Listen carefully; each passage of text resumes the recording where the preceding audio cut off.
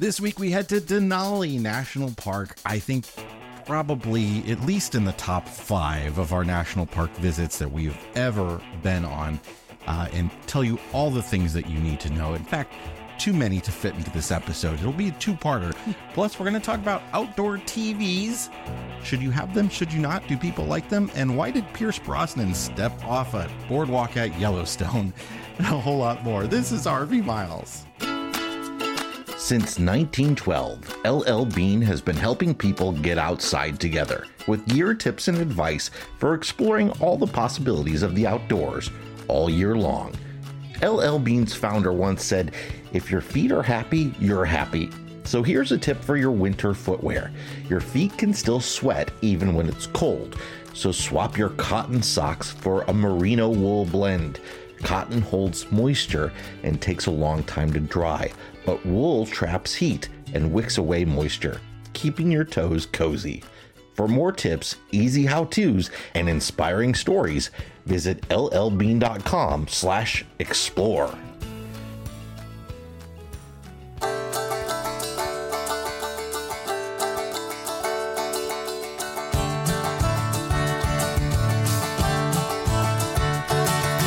Welcome to episode number 303 of RV Miles. I'm Jason. And I'm Abby, and we are two RVers who have been crisscrossing North America enjoying the RV life since 2016. Here at RV Miles, we talk all things RV and outdoors, from industry news to travel destinations, our national parks, and so much more. Happy New Year, everybody. Happy New Year 2024. I hope you made it through the holidays without gaining too many pounds. Nope. Nope. Hard pass on that. We definitely enjoyed a whole lot of food as we traveled to Kansas City and then back here for the new year. We had a good time with the family in Kansas City. And so much fun and so much good food. We even had, my brother ordered from Giordano's in Chicago. If you've ever been up and had Chicago pizza, then you've probably had something from Giordano's or Lou Malnati's, Pizzeria Uno. Well, he had a couple of those Chicago deep dish pizzas sent to Kansas City so that we could all enjoy them. And I have to ask you, because we didn't really deconstruct this afterwards. Better or worse than when you have them from Giordano's? Oh, it's clear that it's not the same thing. 100%. Because what they do is they pack them in dry ice and ship them to you. Nice and frozen when they get to you. So they're frozen, and then you have to do this really interesting thing. You have to put it in the microwave, and you have to microwave it for 6 minutes before you put it into the oven. And then it's low and slow, like 325 or something. Not that we need to deep dive really too long into Chicago style pizza, but it's expensive to have that sent. So I don't know if I would recommend doing it. If you're just desperately if you're I've never been, I like Chicago style pizza, but I've never been like I gotta have it. Well, we argue that it's actually not Chicago style pizza, but most Chicagoans don't sit and eat it on a regular basis. That's a big misnomer. When our history of pizza book comes out, we'll dive into why we don't think it's a good idea. I know. Well, I'm sure it doesn't exist. No, no one's thought of that before. Nobody eats pizza. We could add it to our list of 2024 things that we want to do this year. Yeah. So the list is short. Yeah. It's only 4 miles long at this point. It's fine. Well, anyway, that has nothing to do with RVing other than don't order one unless you're really desperate for a Giordano's.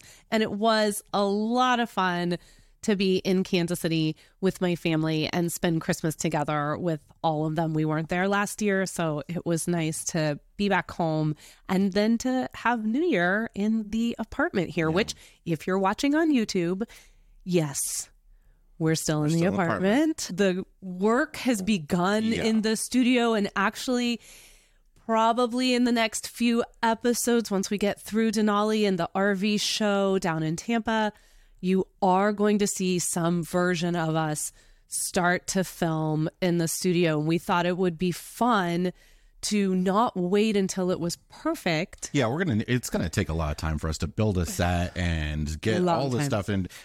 all I've done so far is patch holes in the walls, and that is taking forever. Yes. So there's a lot of little things to be done, but we want to be able to record in there.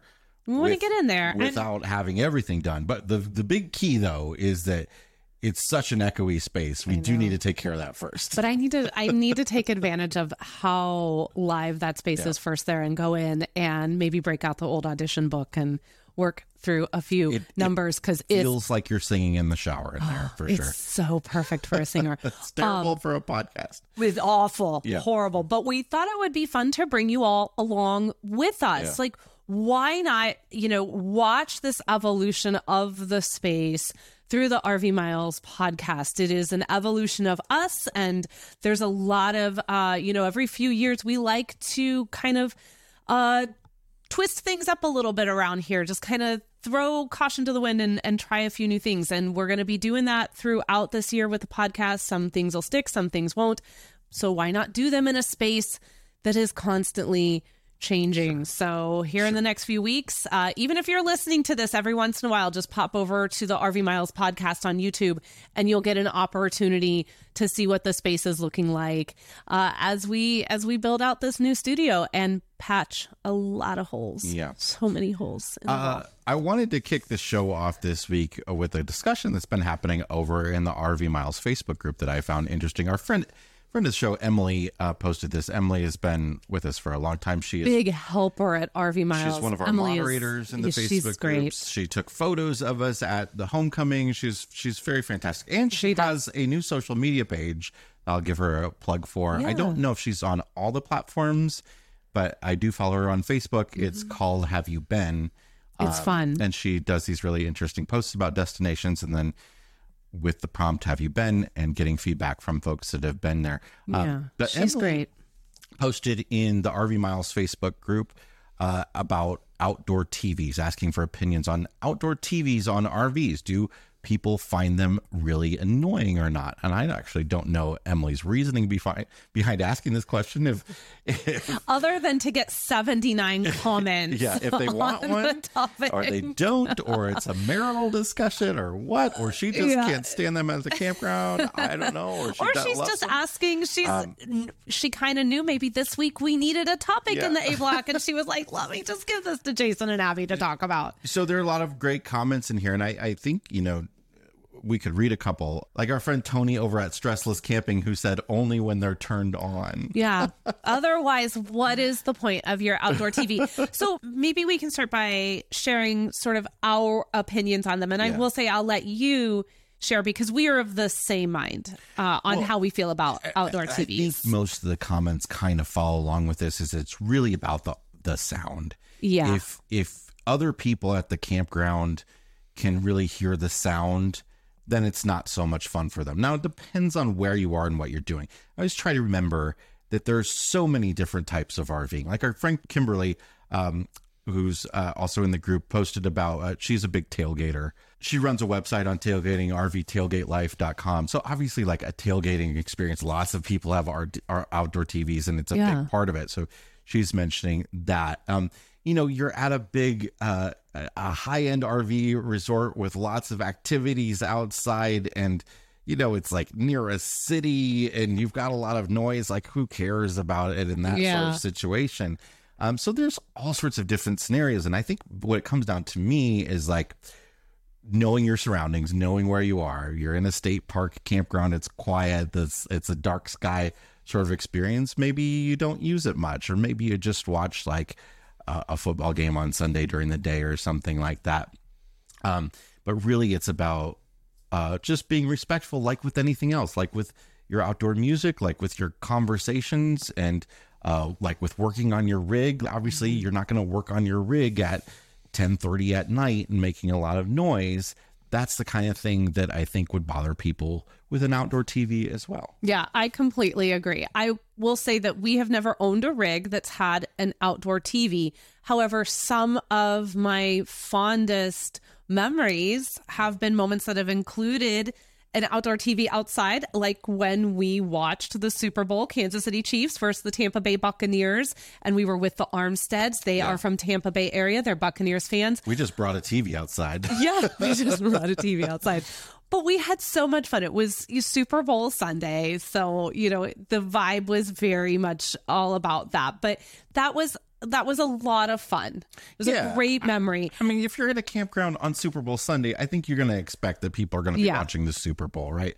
And I think, I guess if I can think back to all of our time RVing, how many times an outdoor TV has bothered me, I can only think of one time. And that time it was somebody that was blaring very loudly.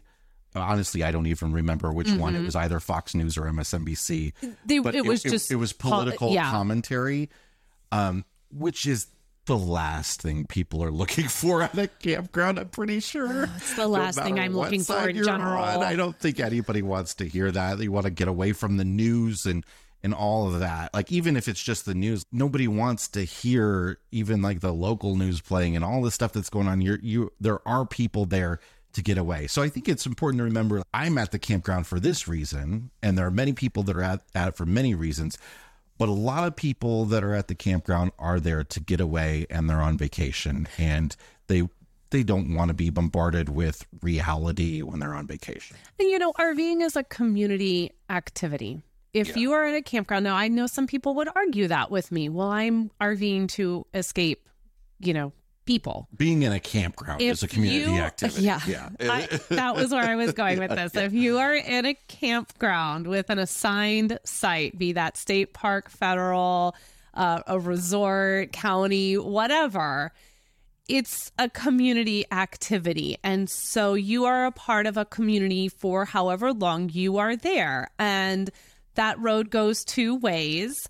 So there will be some people whose idea of RVing may not be yours, and there will be others that you align with and you're similar in the way you RV, but you are still a community. So I think with the TV, a lot of the comments in the group here are really about sound, and sound. Yeah. And those are all very valid. Just be mindful, like we all should be mindful of, I have a TV and it may not be for you, but that doesn't make it wrong. Yeah.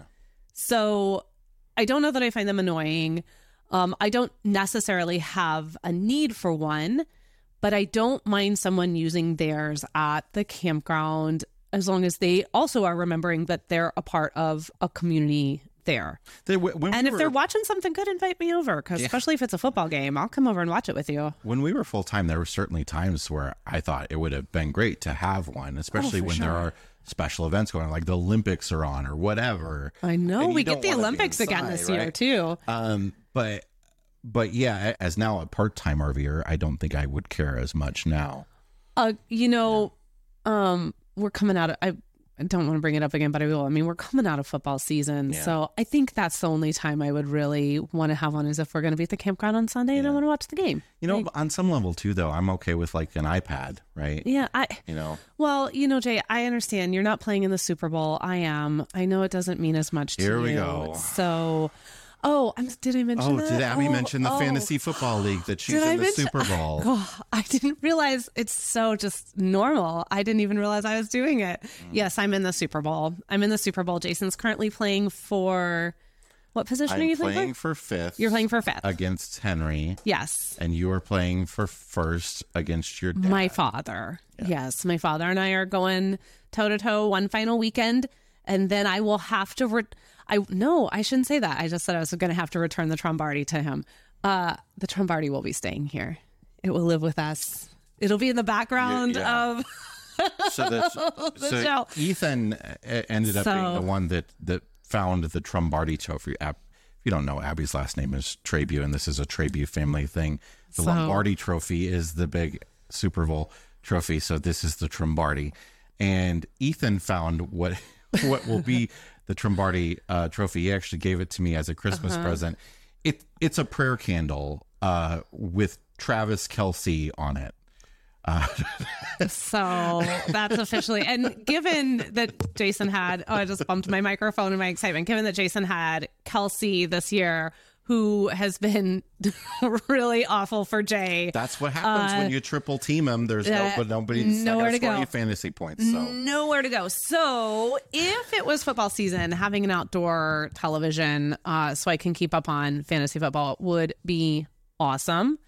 And yeah, if you want to see not this conversation about fantasy football, can you tell we've been away for a few weeks? We have so much to tell you. You can go over to the RV Miles Facebook group. This is where that whole discussion took place. You can share your thoughts on it with the 79 other comments. And what's great is like what we've tried to do in this group is keep it full of people that are not angry, rude, and mean. So you will see a conversation like this that you might find in other Facebook groups could get pretty nasty. Everyone's very respectful, and I really appreciate the folks that of you that are listening that are there as a part of the group. That's what we love to see. There are at least 14,000 people using social media right now who are capable of having polite, respectful conversations about things that they perhaps see differently. And that is really refreshing this year already. We're 2 days in. It's fantastic. Yeah. All right. We're going to take a break.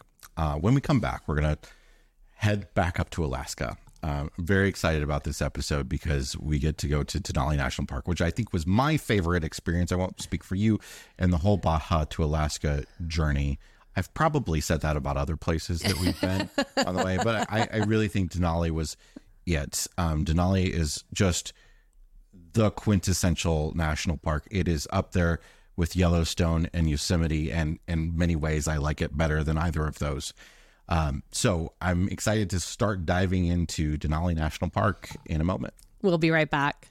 This episode is sponsored by the Park Wolf app. Ever found yourself in the heart of a national park surrounded by beauty, but unsure where to go or what to see? That's where Park Wolf comes in. Park Wolf is the ultimate app for exploring national parks. As you drive, the GPS shows you what's coming up on the road, and an audio guide will fill you in on what's there so you can decide if it's worth a stop for you or not. Gas running low, looking for a bite to eat or a bathroom break? Park Wolf's got you covered. It keeps track of the nearest gas station, restrooms, food, and pullover areas. And the best part, it works without an internet connection. And if you're a wildlife enthusiast, you'll love Park Wolf's wildlife maps and sighting notifications. So before you set off on your next national park adventure, download the Park Wolf app for your iPhone from the App Store. It's your ultimate guide to national parks. Chances are you've seen them on the road. That's because Blue Ox designs and manufactures the best towing products in the industry. Just look around. You'll find them on highways and campgrounds and anywhere you find people traveling in the great outdoors. Award-winning tow bars, base plates, and brakes, a full line of weight-distributing hitches, adjustable ball mounts, and a new line of fifth-wheel hitches. With Blue Ox, towing doesn't have to be a drag. To learn more about how Blue Ox can make your travel adventures even more stress-free, visit blueox.com. We're back, and before we jump into talking about Denali National Park, we did want to mention that our monthly live stream that we do for mile marker members, we normally do it on the first Monday of the month, but that was New Year's Day, so we don't do them on holidays, is coming up this Monday, January 8th, and we normally do these monthly for mile marker members, and you should become a mile marker member. If you're not one, you'll get some fun stuff and have a good time with us. But if not, we're opening this one up to everybody. So anybody can listen to this, whether or not you're a mile marker member or not. You can join us on YouTube and comment, and we'll answer questions that you have live and all that sort of stuff. We always have a really good time. It's a lot of fun. It is a blast. It's an hour long. It's going to start at 9 p.m. Eastern. So that's 9 Eastern, 8 Central, 7 Mountain, 5 Pacific. No, 6 Pacific, 5 Alaska time.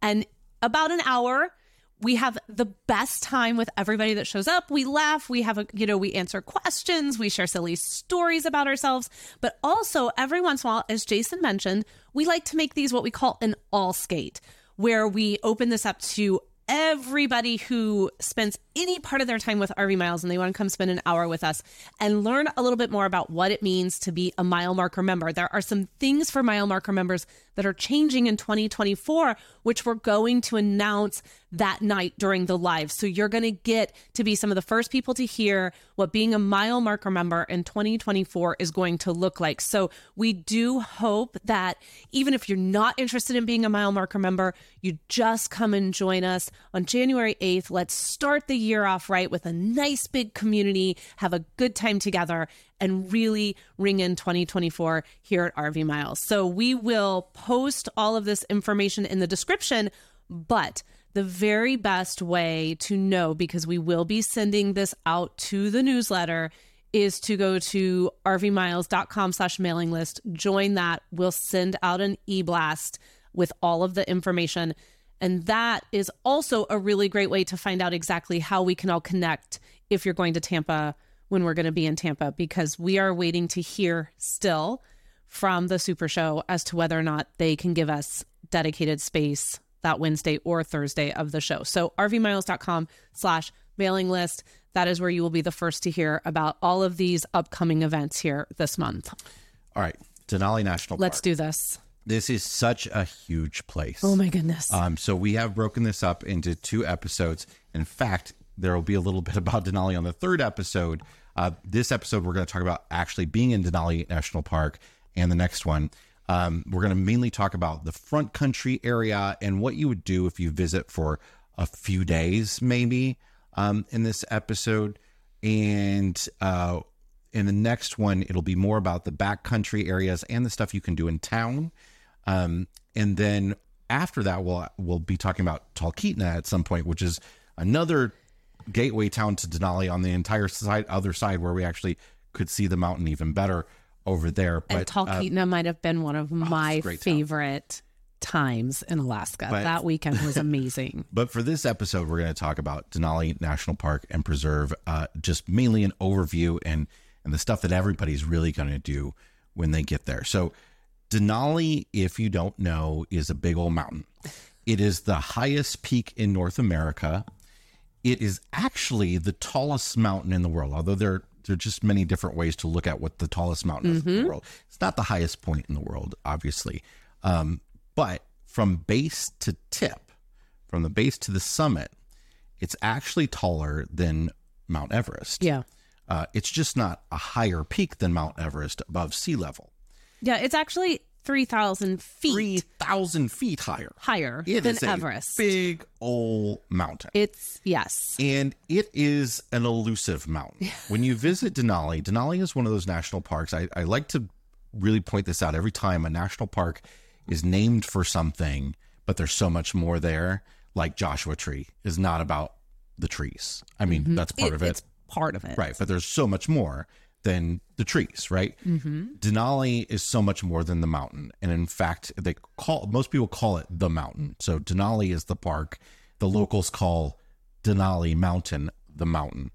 Only 30% of people who visit Denali National Park end up ever seeing the mountain. And we were there for 10, 11 days, something like that. Yeah, 10 days, I think. And we saw it. We did not see it very much. Very, very little. Well, and we're going to talk about this with the backcountry because we did some backcountry hiking while we were there. The backcountry hiking program that I went on, we had a phenomenal view when we hit mile 9 that just, when you see it and it just stops everything. And I was so disappointed because we never really got that again until we got to Talkeetna, and then we got some like spectacular views of the mountain. But the issue is it's just so big, its head's in the clouds all the time. Oh, it's like, it's like when you get up above up in cruising altitude on an airplane and you're above everything. So if you really want to see Denali, it's like way back in the park. So wherever you're going to see it is mostly going to be distant views. Unless you're getting on a helicopter tour or something where you're pretty much guaranteed to see it because they're getting high up there, or an airplane tour. Don't count on it, but know that Denali is a wonderful experience that covers a good chunk of the Alaska range. It is one of the best places in the country to see wildlife, and wildlife that you can't see anywhere else. So they have grizzly bears grizzlies all are the same DNA, but because of the food they eat in different areas, they look a little different. Mm-hmm. So the grizzly bears are there's a lot of them in Denali, and they're blonde. There is tons of moose. There's ptarmigans, the state bird of Alaska. There's Dall sheep. There's caribou. We got some up close encounters with caribou. Very up close with the caribou. And there's technically wolves. You're not going to see them. Our bus driver one time told us that he heard about maybe someone seeing one once last year. It's pretty rare. So here's something that I think is attributing to the lack of wildlife that we're seeing in the front country a lot now, way less than ever. And that is because after mile 15, I believe, no, it's further than that. Yeah. But Denali only has one park road. Yeah. And I know I'm getting ahead of myself, but you brought up wildlife. But we can move to talk about the park road, because that's a big portion of what Denali is all about. So there's a park road that goes a long way into the back of the park. Vehicles, personal vehicles, are only allowed to go 15 miles in, and you can't actually see the mountain until about mile 9. So staying in the front country with the visitor center and the campground and everything, you're never going to see Denali there. So you at least have to go in at least to mile 9. And visitors can go up to mile 15. Anything after that has to be on a bus. So there are all sorts of different bus tour options. We can talk about them on the next episode. Yeah. We did it a certain way. There's also a couple campgrounds that you can go to. You used to be able to get way back into the park, but there's been a road closure for many years now because it just collapsed. There was a landslide. Yeah. And so it wiped out the road at mile 43. Yeah. It's quite wiped out. Yeah. So a lot of the wildlife now are staying out past 43 because away from the humans. Yeah, it has now become this remote and wild place. There is, we talked to a ranger that biked his way back there. In order to do that, it took him 6 hours of carrying his bike around a mountain. Right? Brian was the best. It is the only way that the rangers get back there is on a plane. And they do it just occasionally to take care of the visitor center that's way out there. Yeah, because there is that second visitor center that's way at the end of the road. And that visitor center had just been built within, I think, the span of 10 years or so, maybe even less, before this landslide happened. Yeah. And now they have this visitor center that is sitting out there. It's not being used. They're starting to have issues with the roof and with leaking and all the stuff that's going on. They have to go there and snow blow off the roof. Yeah. They're not, because there's not active maintenance happening. It's an abandoned space at this point. But if you have avoided Denali because you knew about this road closure and that you're missing much of the park, it's such a big park. There's still so much to do. They are planning on getting a bridge put in and finishing and reopening the road. We were told 2026 is the plan, summer of 2026.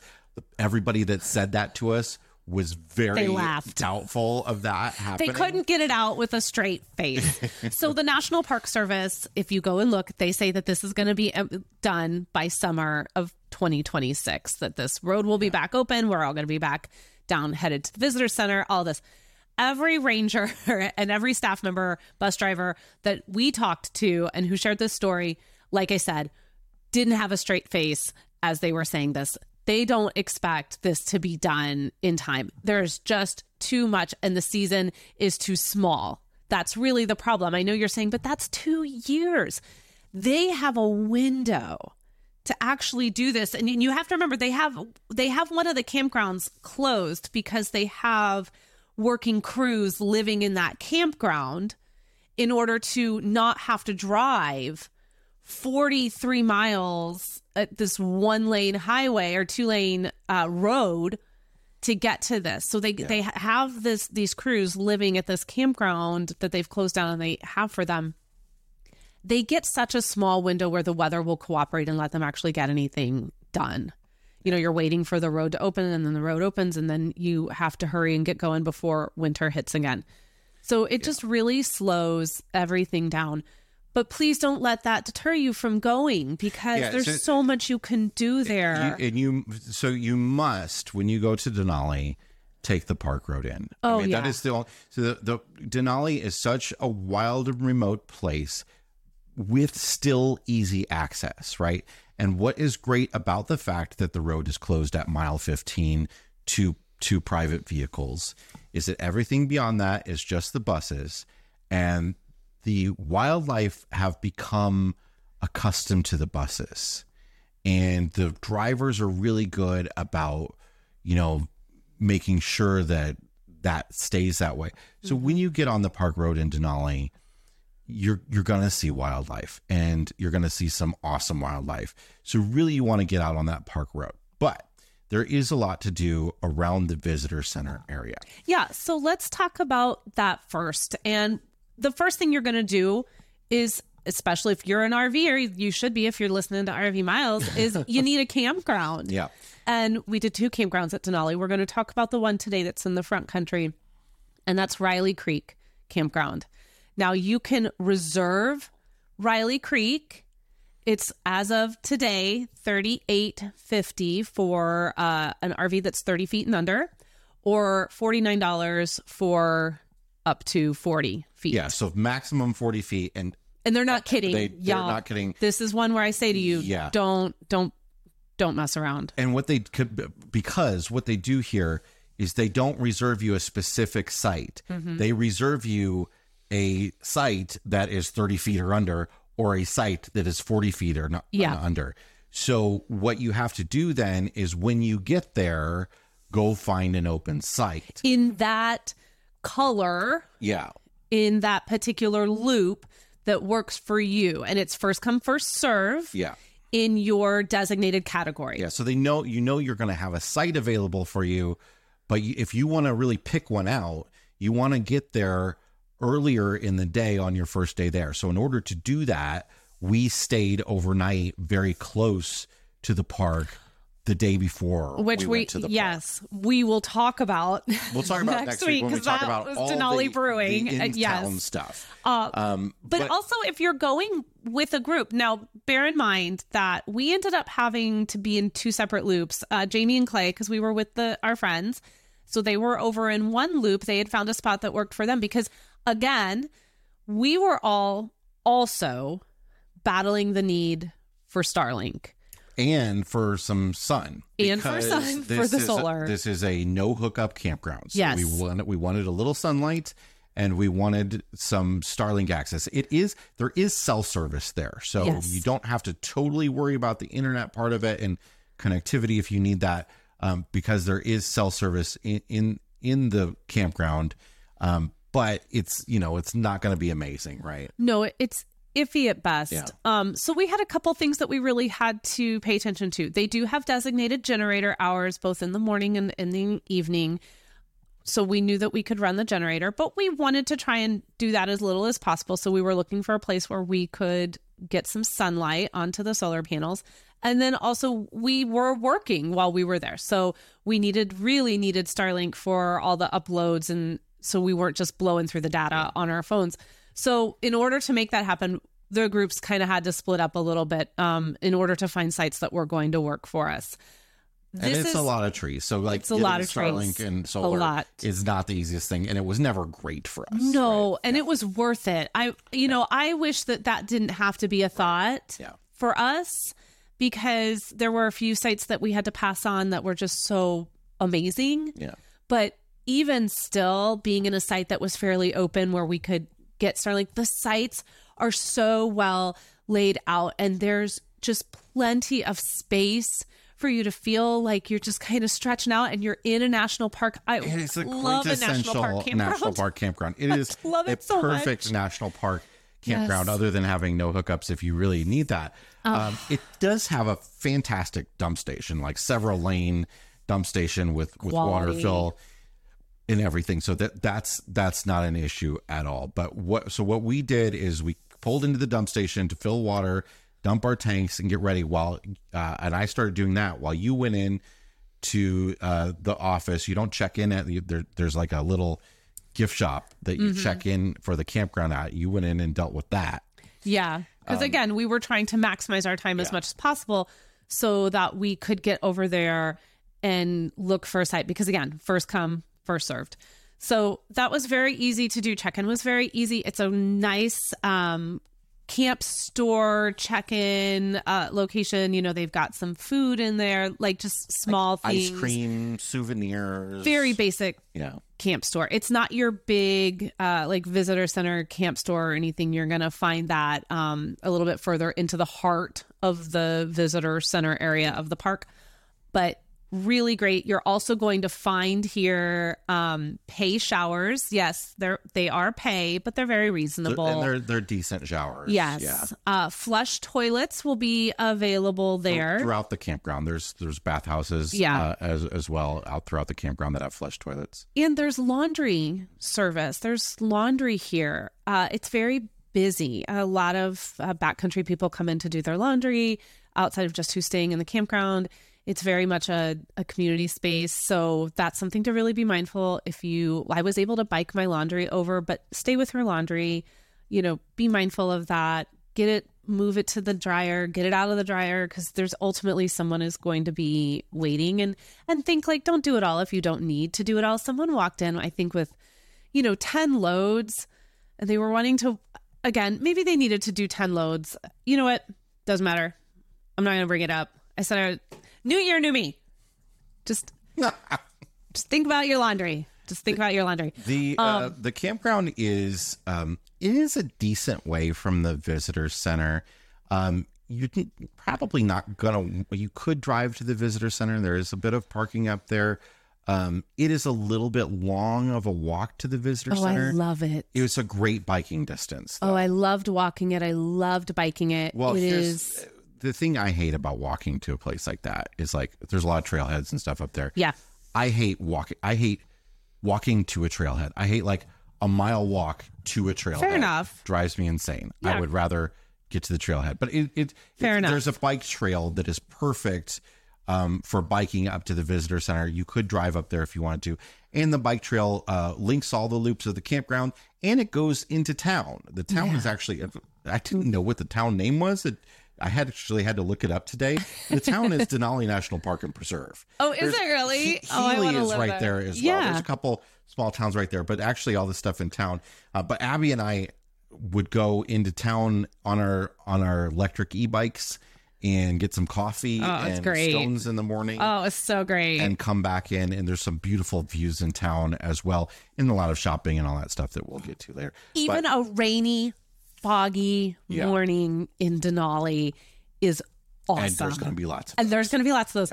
But they are awesome. And the weather was incredibly cooperative for us the whole time we were there. It rained a little, but not a lot. And usually if we had fog and a little drizzle in the morning, by the afternoon, it was hot. The sun was out. It was, July. It was perfect. You layer. There are the mosquitoes are definitely there. Oh my gosh. We had especially like deep into the park. Actually fewer. I didn't notice it as bad in the campground. But deep into the park on a day when it's not windy, they get off you when it's windy, but on a day when it's not windy, they like to land all over you. Yeah, I think if you have listened to anything really from the time we started in Canada to now, just assume it's constant. Yeah, just assume that even if we don't bring it up, the mosquitoes are there. They're always there. They never leave you.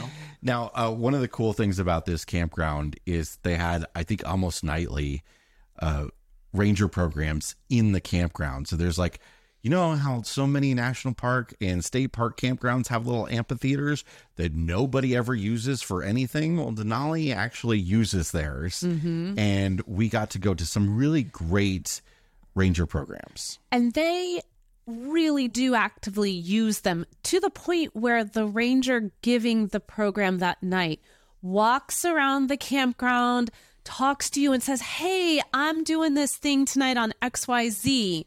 I'd really love it if you guys would come up here and join us. And it is so good at promoting it, and they always had a full house. They were great. They were so great. They were great. No complaints. No, so accommodating too. Would stay and answer all kinds of questions. Really accessible for the younger ones and the older ones. It really top-notch ranger programs, and I loved it. So there is like this whole network of trails that are a little bit confusing that goes around the whole front country area and through the campground and up to the visitor center. But if you can figure it out, there are some good walks to the visitor center. And like I mentioned, we took our bikes up. And the visitor center area, to me, is sort of like the perfect national park visitor center area, because you got the main visitor center, and it's sort of like a little village around it with the gift shop and restrooms and bus depot. There's a little cafeteria and something. You can go have full meals. There's a full quick service restaurant for a full meal price. Very expensive. But it was decently okay food. We had a couple breakfast sandwiches there. So they have a little coffee kiosk area when you come into this cafeteria, and then they're going to have over beyond that some quick service meals that you can order too. So you can go in the morning and get your coffee if you're doing something really early. It's very lovely the way it's set up. You can plan to spend, if you are like us and you really want to see everything that's around there and really get a feel for this visitor center, you can absolutely spend a whole half day there. The visitor center itself is the hub of where you're going to get all kinds of information from the rangers. They usually have 4 lined up right there at the desk as you come in. If there are any hikes or programs that you need to sign up for, you're going to do that there inside the main visitor center. There is a museum both upstairs and downstairs where you can learn more about the park. Several ranger programs take place in and around there, or ranger-led hikes will start from there. The movie theater with a couple of films. Yes. There were 2 rotating while we were there. There were 2 rotating. We did a really interesting ranger program while we were there that would ask us, and I think we've actually talked about this on the podcast. It took place right out the doors from downstairs, and the ranger would pose a question to us.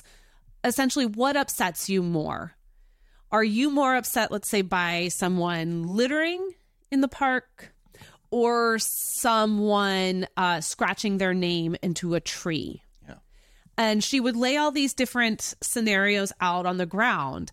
And then we all had to walk to the one that we found the most upsetting. Yeah, it was really interesting because it was, I guess the whole point of it was really about talking about how some of the resources to combat some of these things, it's complicated in figuring out how to deal with these things. And it was very interesting to see this group of people where all of us went for what we felt was the most egregious act.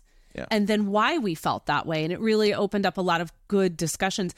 I thought that was an exceptional program. I would love to see more programs like that in other parks. It really got us thinking.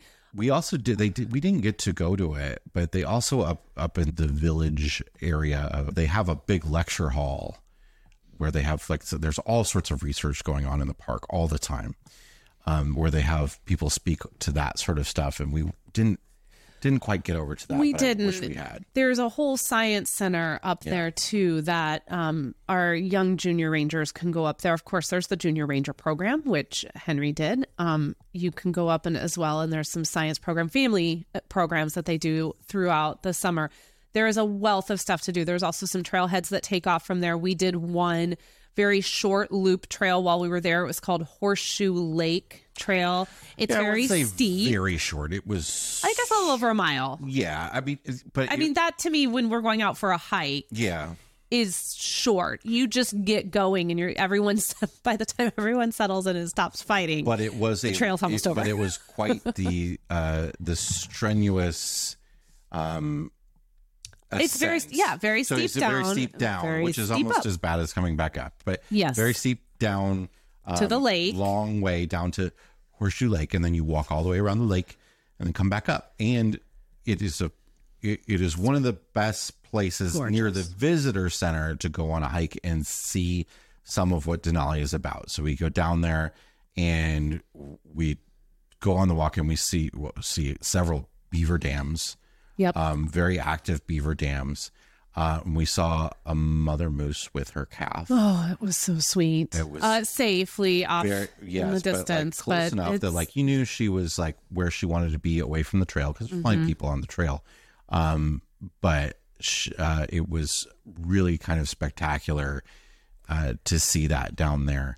And other than that, we did sort of walk that network of trails a bit, but that was sort of the main trail we did in this area. Yeah, we did. A lot of our time here was spent at the visitor center, was spent doing, I think, more front country active type experiences. So we're about to talk to a couple here that we did, which was we drove into the park because, as we mentioned at the top, you can drive the main road to mile 15, and then only buses are allowed from there on into the backcountry.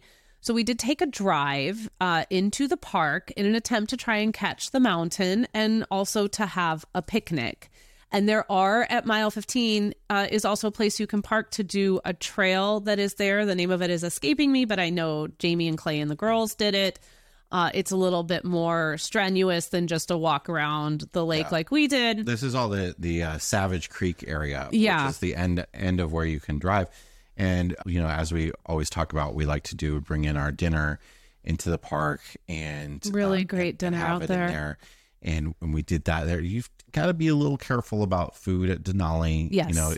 It's a very bear heavy place. You do want to have bear spray there. You do want to be very careful about having it on the buses and how you use it. They'll be very clear about that too. But you do want to be careful about how you do food. So we didn't cook our food in the parks this time. We took backpacking meals and did that. Had hot water in a thermos. Yes. But it was lovely because, again, this is a small parking area. It gets very busy. There's very limited space for people who are driving in to go. So doing it sort of towards the end of the evening and then driving back to our campground, the sun doesn't really set. So, it's not like you're driving in the dark, but you're driving back at a time when most people have headed home for the day. You again get to feel like you kind of have the park to yourself a little bit. Lucky, you might catch the mountain when you might. Do that. Another thing that you can do at the visitor center, is also the starting point, unless you bike over, for the sled dog program. Yeah, it's close to the visitor center. It's not right at the visitor center. So it picks up at the bus depot. They have a free bus from the visitor center. Yes. That will take you over there. You can walk over there. You can bike over there. You can drive over there, but the parking is very, very limited. Yeah, and I'm sorry if I wasn't clear. That's what I meant, is that the bus depot for the bus that will take you to the sled dogs picks up there at the visitor center. So you need to sign up for this ahead of time, I believe. No, we didn't sign up ahead of time. We just got there. No, you can't sign up ahead of time. Right. You have you just have to hope you get on one of the buses, and they do. There's plenty of they'll run an extra bus if they need to. It might fill up, but you want to get there at a decent time. But this is a very, very popular program.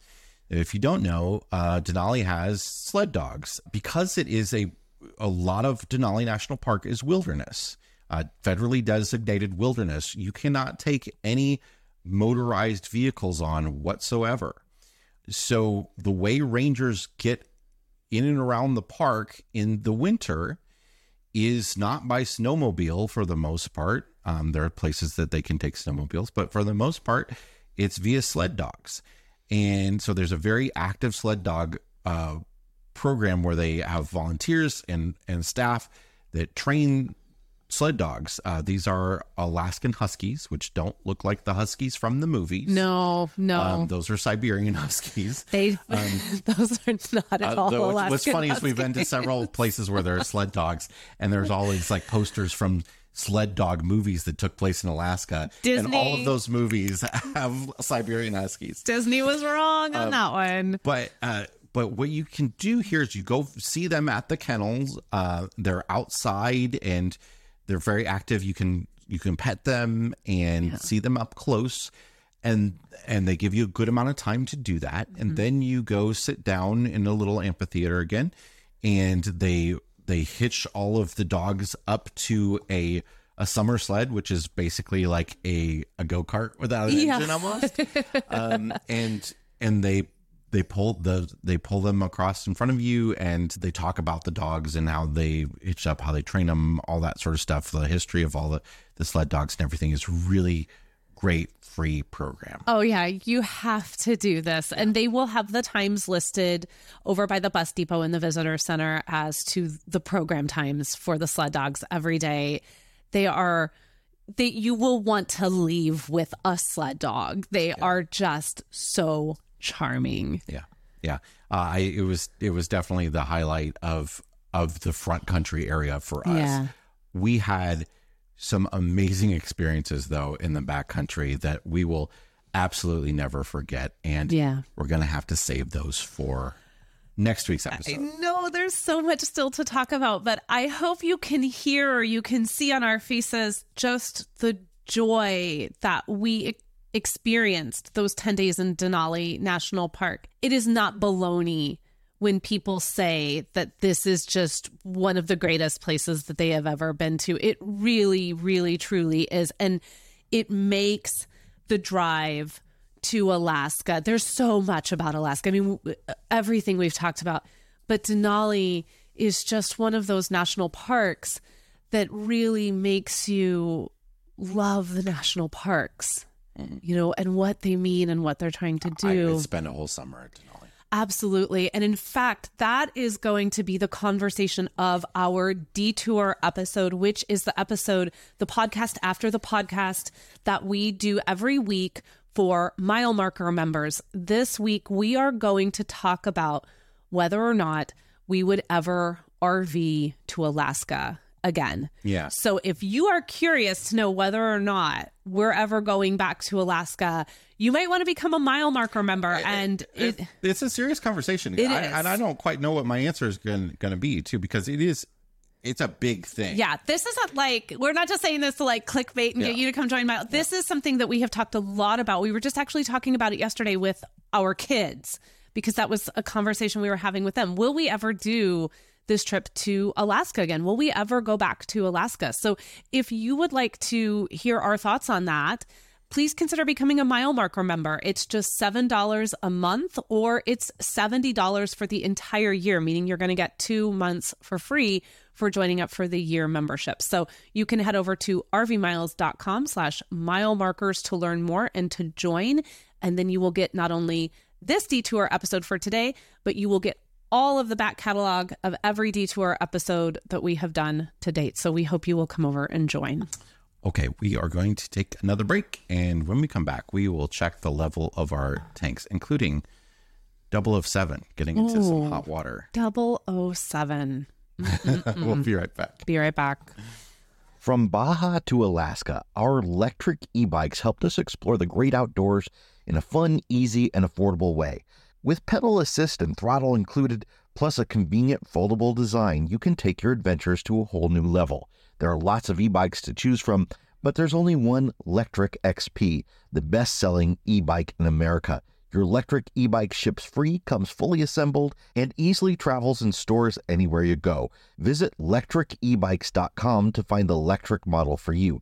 That's LECTRIC ebikes.com. Welcome back, and it is time to check the level of our tanks. Our very first Fresh Tank Black Tank of 2024. Jason, what is in your black tank this week? So we got a letter from Ford, and I think a lot of people got this letter. I think it's anybody with a 2021 or 2022 Super Duty with the 7.3 liter engine.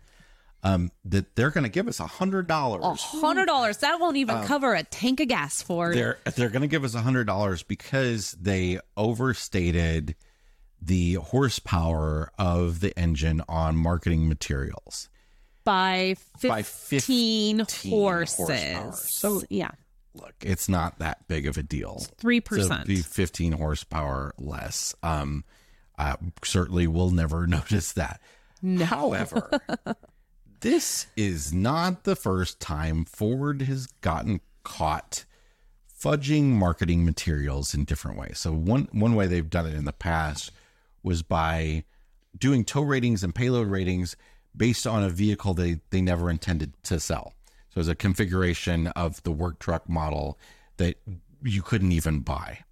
And that's how they win. Like, Ford has the best tow rating, or, it's that kind of stuff. That feels like someone else I know who likes to put material out about a certain truck that ends up not being. It sounds like Tesla. It sounds like no, it sounds like Tesla's like marketing model. Yeah. Also, I mean, I think, is this a trend now? Is this what we do? Right. Like the issue being, however, that Tesla's final numbers when you actually bought it were theoretically correct. I don't know.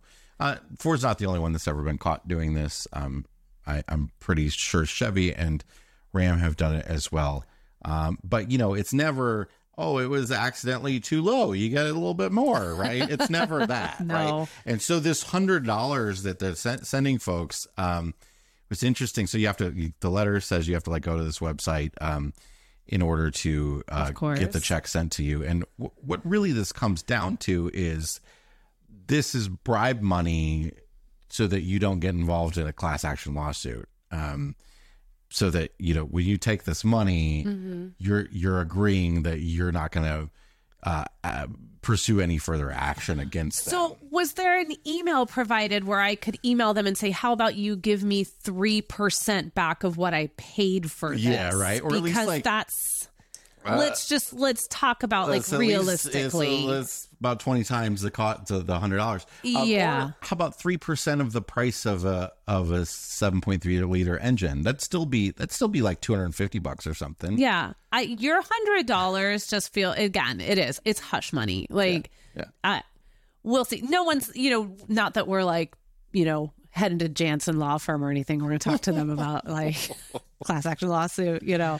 But still, there's one way to look at it is good for Ford for getting out there in front of it and doing something for people. They got a whiff of something coming their way. Another way to look at it is they're trying to protect themselves. And I get both answers. Yeah. I just wish this wouldn't happen, because I don't know how you accidentally overstate the horsepower of an engine. You put the truck on a dyno, it's rated for an amount by the third-party engineer that tells you this is what it's rated for. How do you accidentally add 15 to that?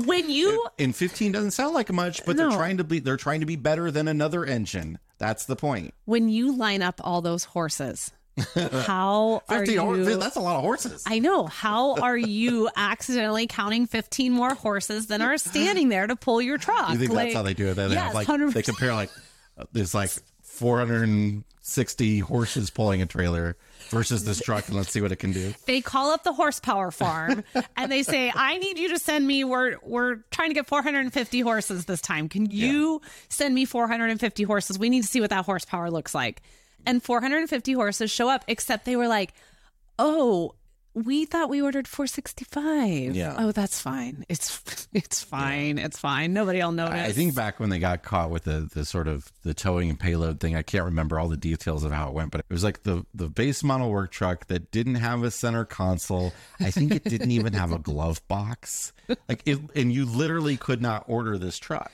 It was missing floorboards. Right. Your feet just dangle. But no, it didn't have carpet. It's that kind of stuff, right? Come on, Ford, get with it. Yeah. All right, what is in your fresh tank this week? My fresh tank is this article that's I found in RV Business.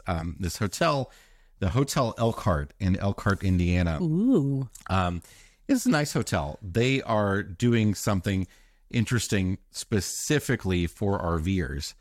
It's called the RV Repair and Restore Experience. Oh my goodness! So basically, this hotel in Elkhart, Indiana, is where the at least the county and the surrounding areas where 80% of RVs are built in the U.S. And they've come up with this package that is supposed to be specifically for RVers to take your RV to Elkhart.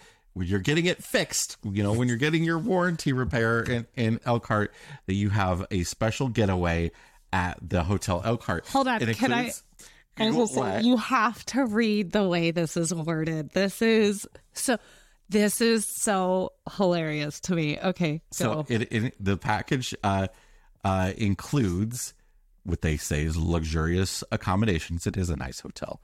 Hold on. I'm going to read some of this. Okay. You are skipping some of the whoever put this together. This article. So this, by the way, this is an RV Business, but this is from a press release. Yeah, so the RV Business has not written this. It's a press release. This press release. You're about to make fun of it. I want to say that it's coming from the hotel and not our friends at RV Business. I'm not making fun of it. Yeah. We literally taught this when we used to teach press releases for theater companies. The language in this is phenomenal. It is, guests enjoying the repair and restore package can expect a seamless experience, leaving their RVs in the trusted hands of Elkhart's premier repair facility while they bask in the luxury of Hotel Elkhart. Renowned for its chic accommodations, the hotel features luxurious King's Down Cape plush mattresses and spa-inspired bathrooms. Now, this is for a 2-night or longer stay, and your package is going to include... Good thing, because it's going to be longer than 2 nights, I guarantee it. I hope they got a monthly rate for you. Guarantee it. They will have luxurious accommodations, a $25 food and beverage credit to the Corner Bar restaurant. So that should get you a drink and half of an appetizer. It's gonna be your breakfast.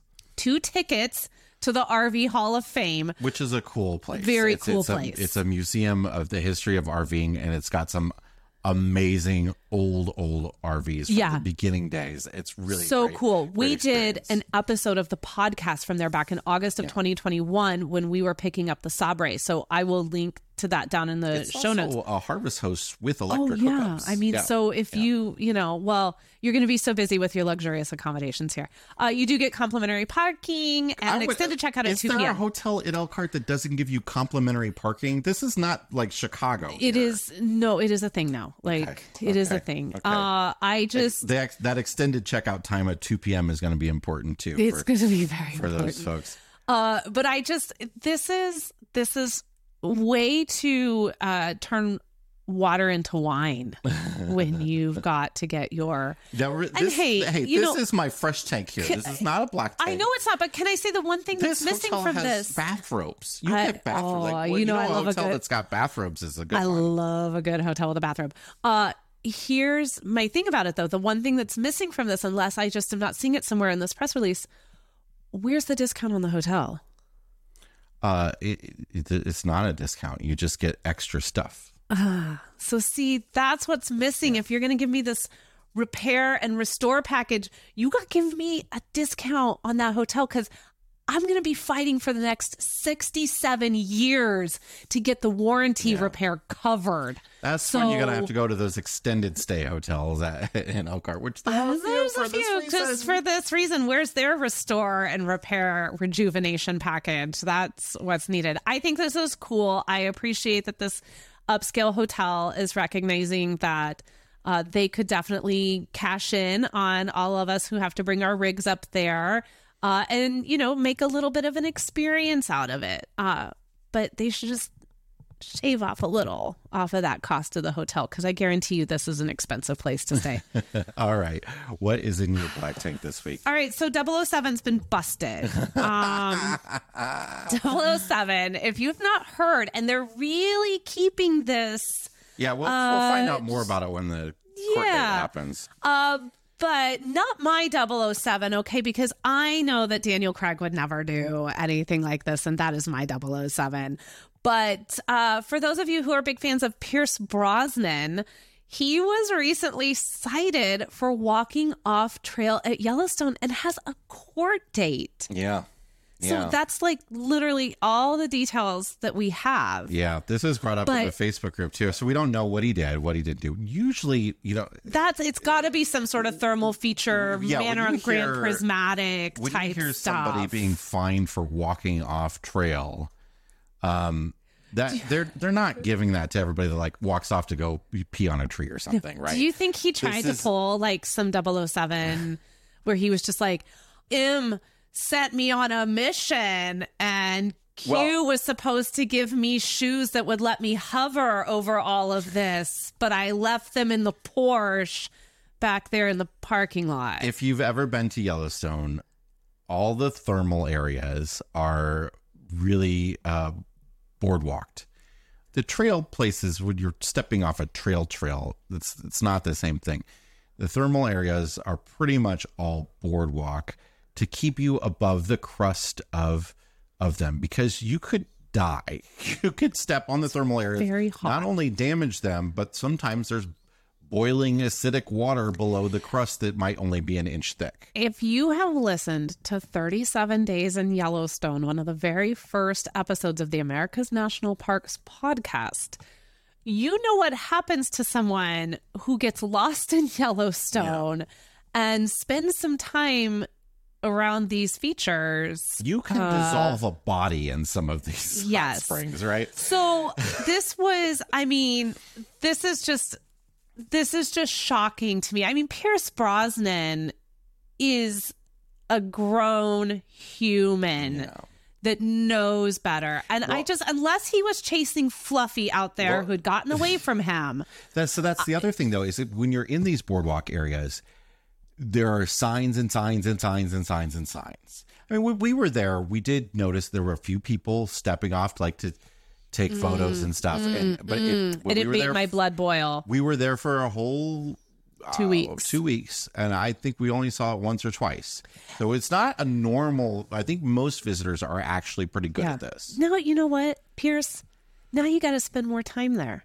Now you got to hang out. You got to wait for your court date. Oh, can you imagine having to go back to a court date in Yellowstone?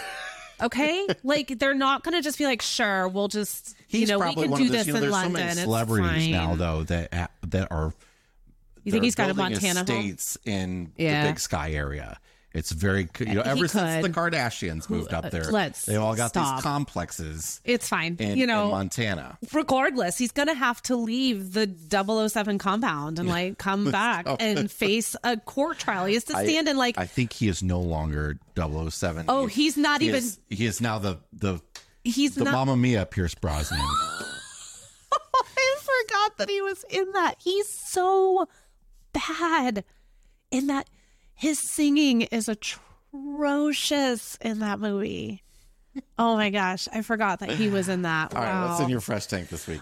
So my fresh tank this week is Jay and I are doing this really fun challenge that we had gotten the inspiration like a year or so back in like 2022 from Jamie and Clay, because they used to do a cookbook that they would pick with family, and then they would cook through the cookbook for the whole year as a family, extended family.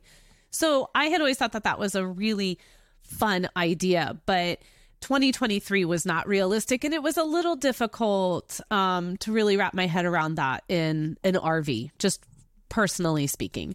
So this year we were able to do it. We're doing it this year. We started yesterday, and we're cooking through it's back here with all the cookbooks behind us if you're watching in the hutch. I was going to grab it if it was easy to grab, but it's not. It is not easy to grab. Oh no, that's because it's actually it's not here in our cookbook it's in holder. Your new cookbook holder. It is. So it is the official Disney Parks cookbook. It's 101. I know. Wow, we're so basic. It is 101 recipes from all the Disney parks and surrounding resort areas, both Walt Disney World and Disneyland. And so we're going to cook through that over the next year for 2024. I've always been intrigued by something like this, though, too. It doesn't have to be Disney or whatever, but people will cook through The Joy of Cooking or Julia Child or whatever. So I think it's a fun way. Like my parents right now are doing HelloFresh, which we did for a while. We've done that in the past, yeah. But ways to excite you about cooking things at home that you didn't plan on cooking before, that you wouldn't have thought about choosing before. We have cooked at home or eaten at home for almost a week now and not gone out. And if you know us, I mean, that was like crazy. And being a Disney Parks cookbook, you would think it would all be really heavy, very heavy, very bad for you foods. And actually a lot of really, if you know anything about the restaurants at Disney World, they are surprisingly good, compared to what most people think about a theme park. I can't wait to get there in a week. So we just yesterday we started off with, I think, the perfect recipe to start off with, Walt Disney's chili recipe. Yeah, so it's like his own personal recipe. Walt's chili is what we made for January 1st. But the reason why I'm fresh tanking this is because I really liked I had shared this on the Our Wandering Family social media on Instagram and on Facebook.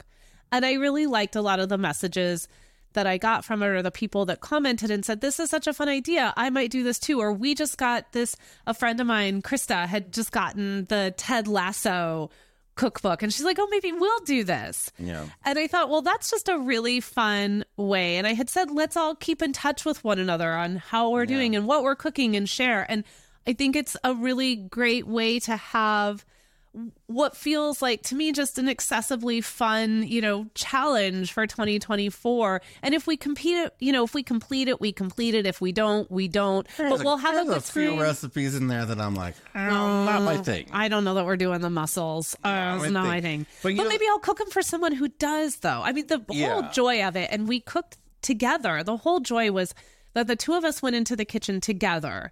And we did this together. We did this together. And I think so many people, us included, go buy cookbooks and you maybe cook one or two recipes out of them. I love cookbooks and too. Never come back to them. Yeah.